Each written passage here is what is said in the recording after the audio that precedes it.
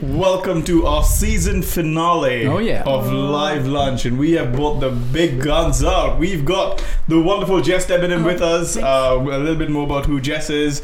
Actually, Jess is a very talented musician. You can find her on Spotify, Jess Debenham, and she is using the Live Lunch platform to promote her This single. is a promotional stop. This is on the amazing. Tour. I feel like an influencer. Single coming out later this month.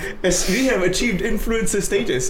People are coming onto our show to promote themselves. Oh wow, We're big time now. Wow. This is well exciting. But just tell us about your single. It's called Infrastructure, and it was written in a time where God was working on rebuilding my infrastructure. So I was caught up in legalism, and I never fully knew the forgiveness of God for me in my heart. And this was a long journey of like many years.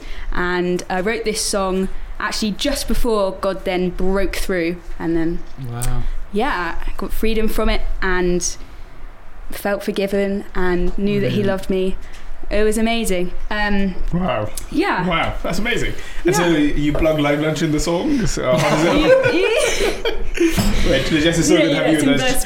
Jess moved to Brighton to be an intern with us here in Brighton. Yes. So how many years ago was that? 4 years ago? 5 year ago? Oh, no, like 6 or so. Wow. 6 years ago, Jess moved to Brighton. One of our intern success stories, as most of them are. It's also the last week with our interns here in Emmanuel. So if you are an intern, shout out to Lucy Fellingham, who's been our comms intern.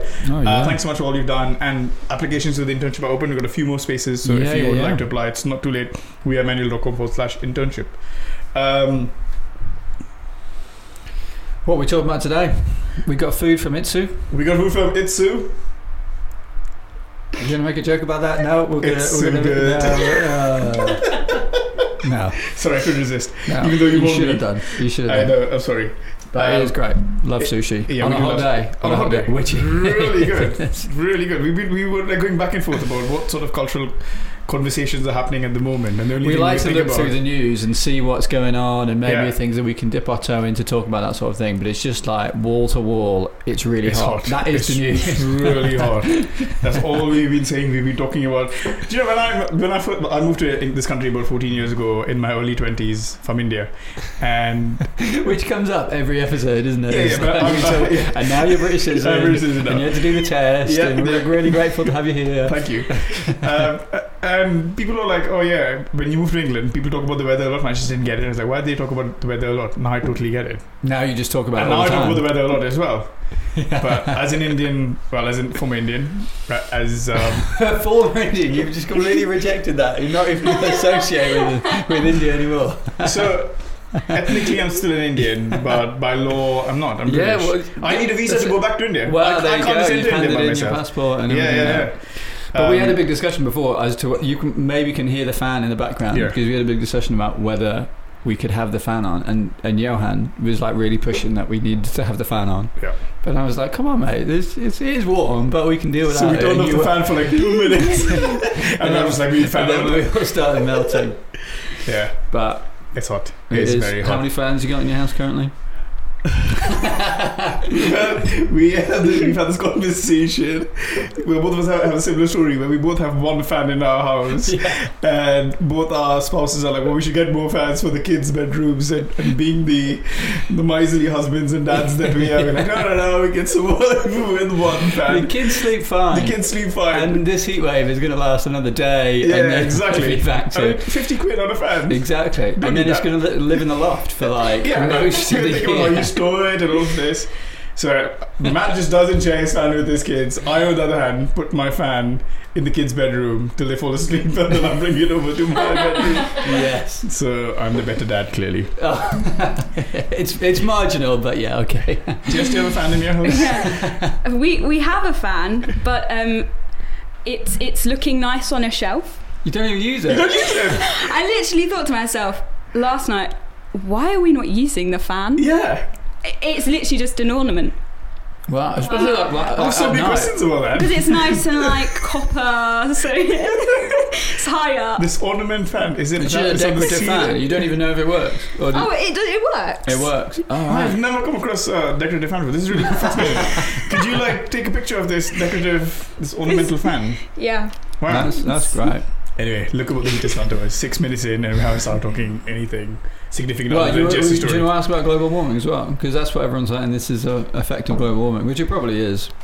But let's not get down that rabbit hole. We probably do need to have like a longer conversation on global warming. Yeah. I think I have genuine questions as a Christian. How do we approach it? How do we tackle it? Yeah. On one hand, there's lots of different arguments and there's lots of different conversations.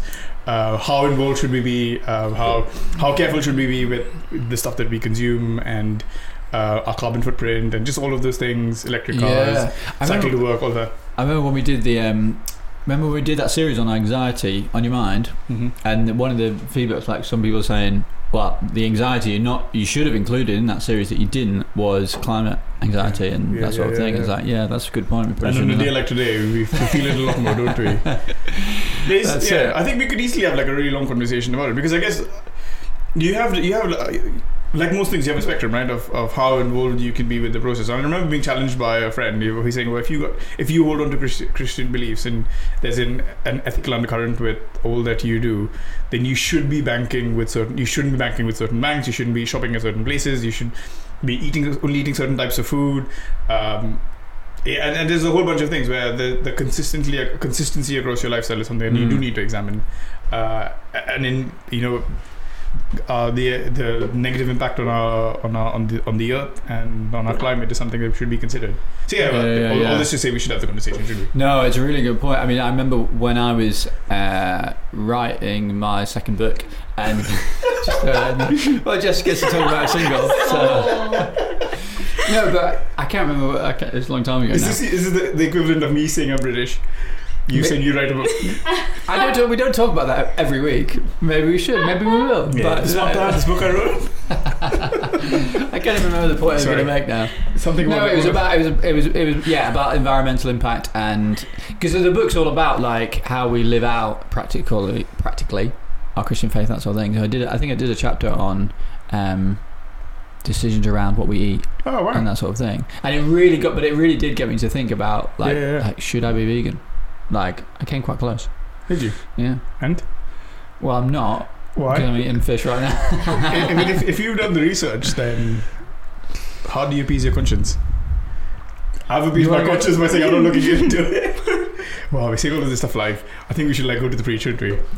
Let's put a pin in that conversation. Yeah. We'll come back to it. Next series. We have been having conversations about how do we get more resources out there, how do we have more conversations about stuff. So, watch this space. And also send your questions in, because we want to be speaking about the issues that people are keen to hear about as well. So contact us and say, why are you not talking about environmentalism? Do you know, somebody commented on our video last week saying, we miss Joel Virgo, come back, which we asked people to do. So people are actually wanting to engage with our content. Thank you to the person who did that. If another person asks for him, maybe we'll get him back. We could double up. We could start a petition. Anyway, you know how dodgy stats here? Yeah, we had double the amount of requests that came in. So it was 1 and 2. We have been inundated with comments this week. Both of them asking for. Should we do pre-summary? Let's get into the brief. So pre-summary, let's do the pre-summary, and then we can look at some of the questions we have to give people a heads up of what's coming their way. Well, first of all, what's the term that's if next week is the penultimate, but what's the one before that? Ooh. I don't think there's a word for that, but if there was, that would be this week. We've got 2 more messages in the Promise Endures series, and this one was about Jacob expecting Esau coming together with Esau again, his brother, and so Jacob is afraid. Jacob is afraid of Esau, because we saw earlier on in the series, earlier on in Genesis, Esau wants to kill him. He makes that very clear, and so Jacob is returning to his homeland, and that's going to Esau is coming to see him, and so he's really afraid. And so we've got that going on. And then Joel was also talking about the second part. We're in chapter 32 of Genesis here, about him wrestling with God. So we're going to focus more on that this coming Sunday, but sort of acknowledging that as well. And so it was a message about partly about anxiety. Jacob's afraid, but also how God uses the circumstances in our life to accomplish His purposes in us. And sometimes they are very difficult circumstances that we wouldn't choose, but God actually uses that. And so it's all, I guess, about recognizing God's hand on that, recognizing how God brings us to maturity, and that's actually His kindness in doing that. Sometimes, well, often I know I do anyway, you look at bad things in your life that you wouldn't choose, and you think, oh God, just take this away as quickly as possible, and God's like, well, no, I'm bringing you through this for a purpose, and that sort of thing. So yeah, it'd be good to talk a lot about those things, like anxiety. We live in a very anxious society, culture. Yeah, so I think that's the kind of things we're going to look at over the next few minutes is anxiety, fear for the future, working within, or just really helping cope with situations that we're in and seeing our life transformed. We're not going to redo the preach again, but I think just go a bit more practical into some of those things. How do we, it feels like a very earthy conversation, stuff that is going on now, and how can I, make more sense of reality. Yeah. And make more sense of what's going on around me now. Yeah. Jess, you're reading a good book. Yeah, I am. It's called Rejoice and Tremble. Oh, show everyone on Another little plug. No, it's similar to the series on Gentle and Lowly, and it's just looking at the fear of God. And it starts off by talking about culture and saying that we're in such an anxious culture, for a culture that actually we have really good healthcare. We're more comfortable in a lot of ways, but actually anxiety is just like skyrocketing. And he's just saying that actually, as we've rejected the fear of God, anxiety has become more prevalent, and the antidote to that is to come back to fearing God, which links to what Joel was talking about on Sunday about when we fear God, all the other fears they're smaller, and actually they fall away. Is that that would resonate in your own life as well? Yeah, I'm actually the week before last Sunday, I went up for prayer because I've been feeling anxious, and it's been keeping me up, and I'm a really good sleeper, so that's like really random. So I was like, okay, hi God, thanks for speaking.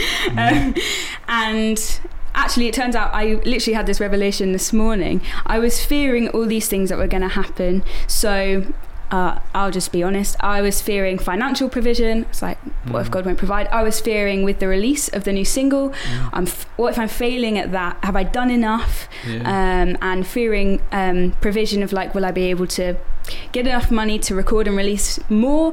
All these kind of things.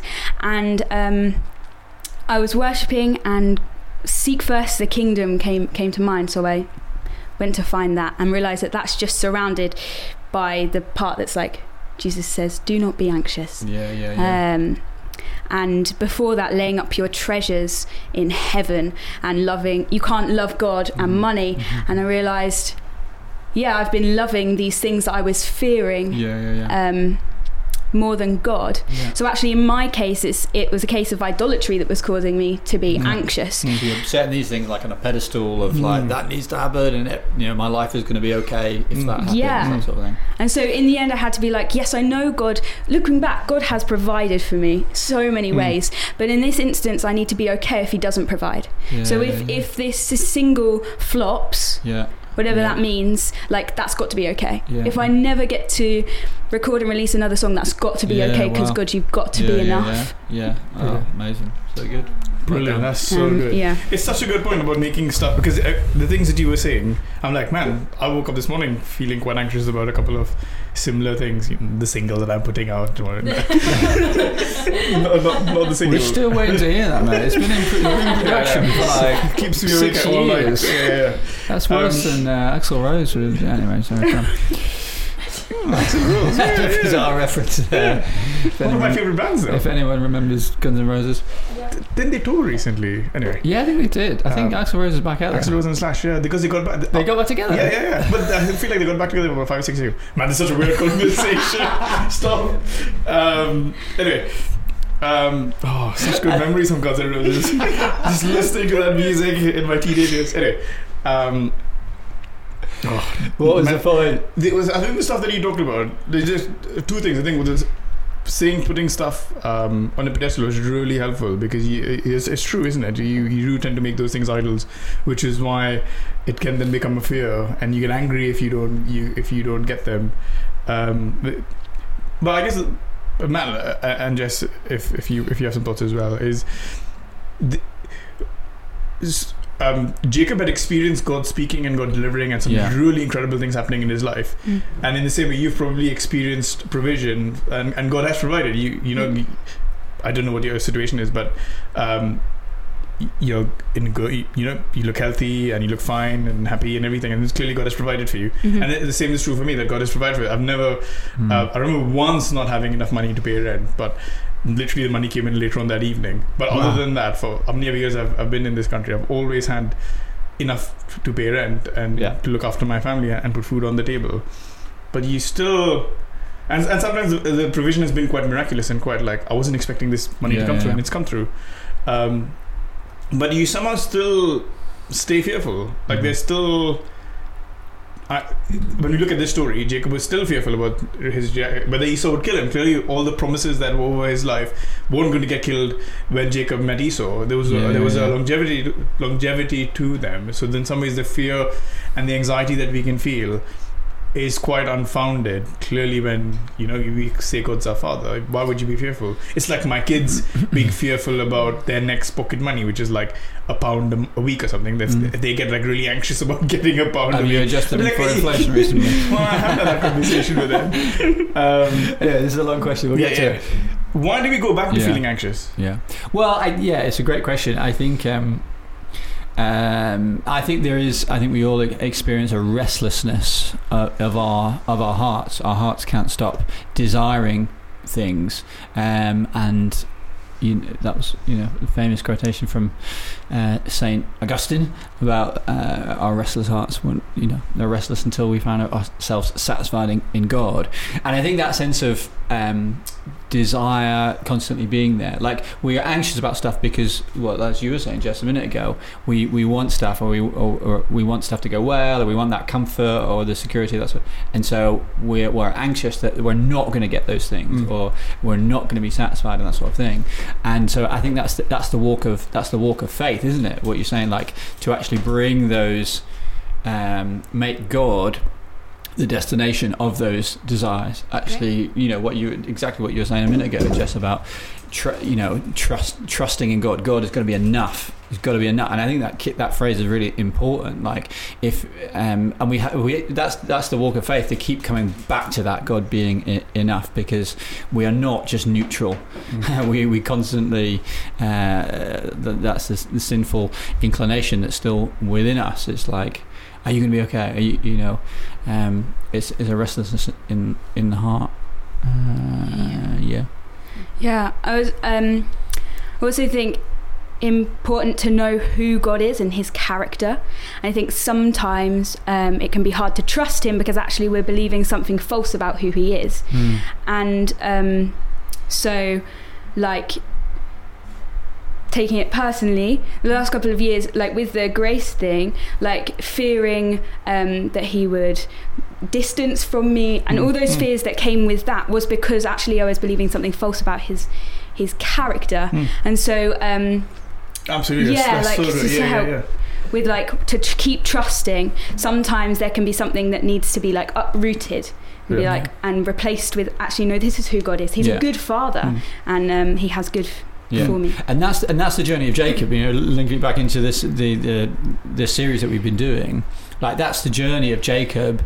He's the more he sees God, the more he understands, starts to grasp who God is, the more he trusts him. The more he sees him, the more he trusts him. Because at the beginning, he's just got a very vague sense of God and the promise over their family life. But you can tell he's self-reliant. But actually, through what we've seen through the series, is that God's revealed himself and spoken at different points, and each time it sort of inches Jacob a little bit forward on that actually being able to trust. And even where we've got now in 32, and even where we'll be at the end of the series in 33, the next chapter, when actually he does meet Esau, he's still not there. There's still aspects of fear and unbelief, and he's trying to do all these things to appease Esau and not really trust God, even though like God is clearly on his case and God is clearly saying everything's going to be okay, my promise is over you. He's still unsure about that, and I guess that is, in that sense, we all really resonate with Jacob, because we all go through that same thing of like, I know God is good, I sing about it every week in church, and then on Monday morning it's like, oh God, you're going to be good, I'm not sure I can trust you this week. We've spoken to people who maybe have their desires in things that could become idolatrous. So I guess you would associate those as things that could get corrupted. But what would you say to people who are anxious about very like real things, like the health of a loved one, their own health, putting food on the table, looking after their kids, those kind of things? What would you say to them? Well, I think we've got to be careful that it's like, just the opposite of not being anxious. Opposite is not just like being blasé about stuff. Like, you can be concerned for things, but be concerned in a faithful way. And so it's like, it is faith and anxiety on the spectrum, as it were. So having a sense of like, it is weighing on my mind the fact of providing, like I was talking a few weeks ago, like that's a good, if that's a sense of responsibility, that's good. So we mustn't sort of think that a Christian is just like, I just trust God and I just drift through life and nothing really affects me. That's unrealistic. That's not good.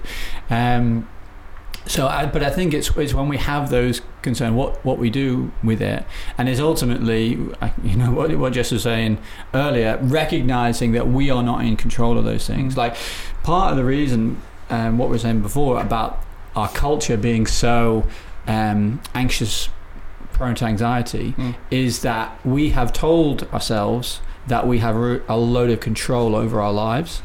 That we are empowered to live however we want to live, and that sort of thing. And so when you think you have control, it's all on you, and you think you control. So when things are not quite as you want them, that's on you, and it's a pressure on you, because you're told that you can control your destiny and that sort of thing.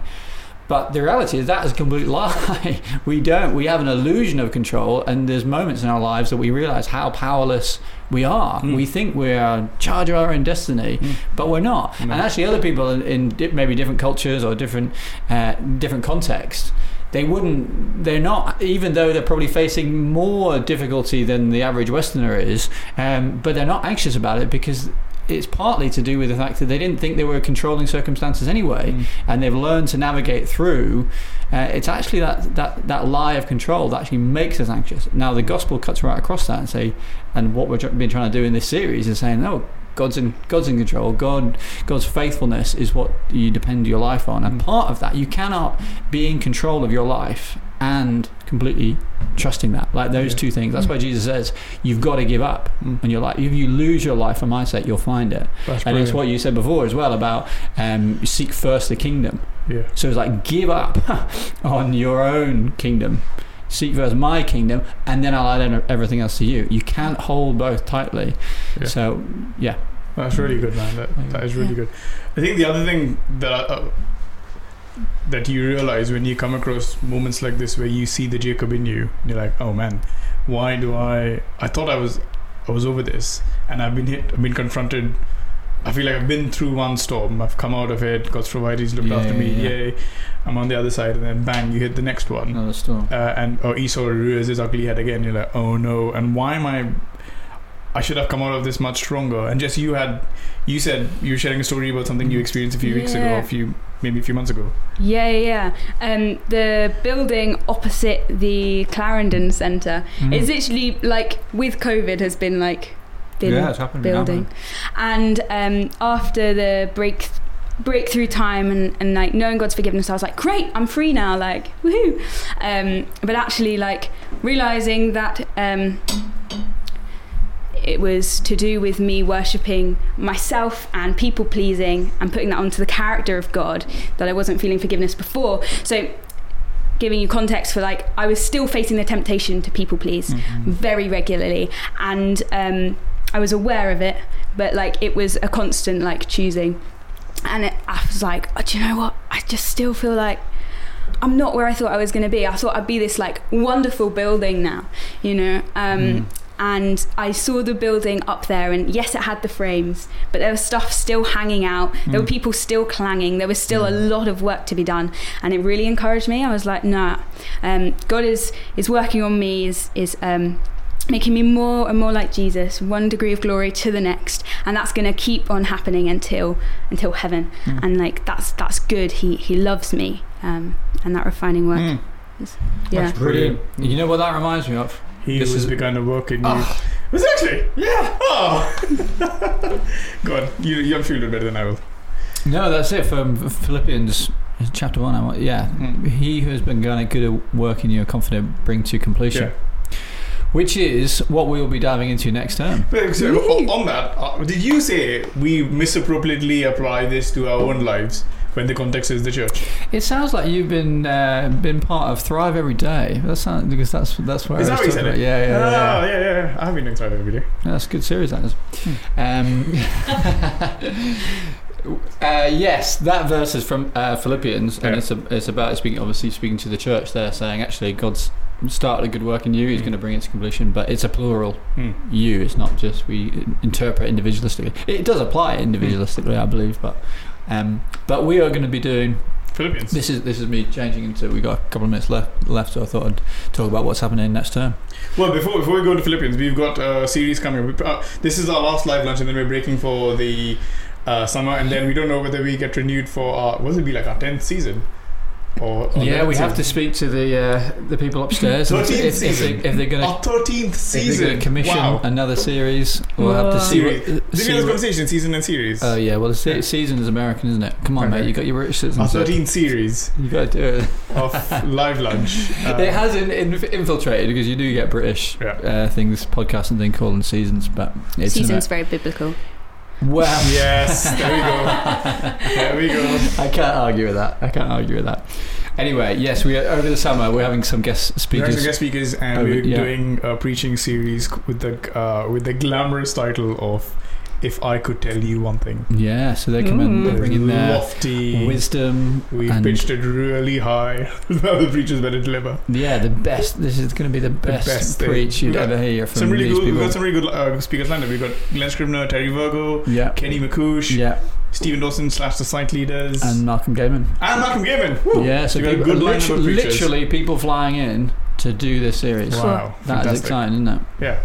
But then when we get back in September, we kickstart a new preaching series in the autumn term. And autumn feels so wrong to say that. But what is our preaching series in the autumn term? Well, yeah, we're looking at the book of Philippians. And so this in that it's a letter that Paul wrote from prison, and but you know, if that's all you knew about it, you would think it'd be a letter about how hard it is to be in prison. But it's not. It's like so full of encouragement, and it's such a joyful and positive and encouraging letter. And so it's all, as you can imagine, being in the Bible, it's all about Christ. It's all about how he is the person of joy, and actually knowing him is our source of encouragement. And so we thought that would be a great book to go into as we come out of this tough season that we're in and just lift people's heads, and that's a great one for the autumn series. season, autumn term. I'm looking forward to it. It's going to be fun. Thank you so much for joining us on Live Lunch. Thanks for joining us, Jess. We hope your single does really well. Thanks. Yeah, all 5 of you, please check out Jess's song on Spotify. Matt, as always, it's been great. I think we should need to talk more about Guns N' Roses now. We've stumbled on a mutual interest there. On Tuesday afternoon across. Well, I'm on holiday next week. Are you on holiday? You're away. I'm in New Day, and then I'm around. Oh, you're alright. Okay. Yeah. Thank you so much for joining us, and we will see you in September. See you later. Woo!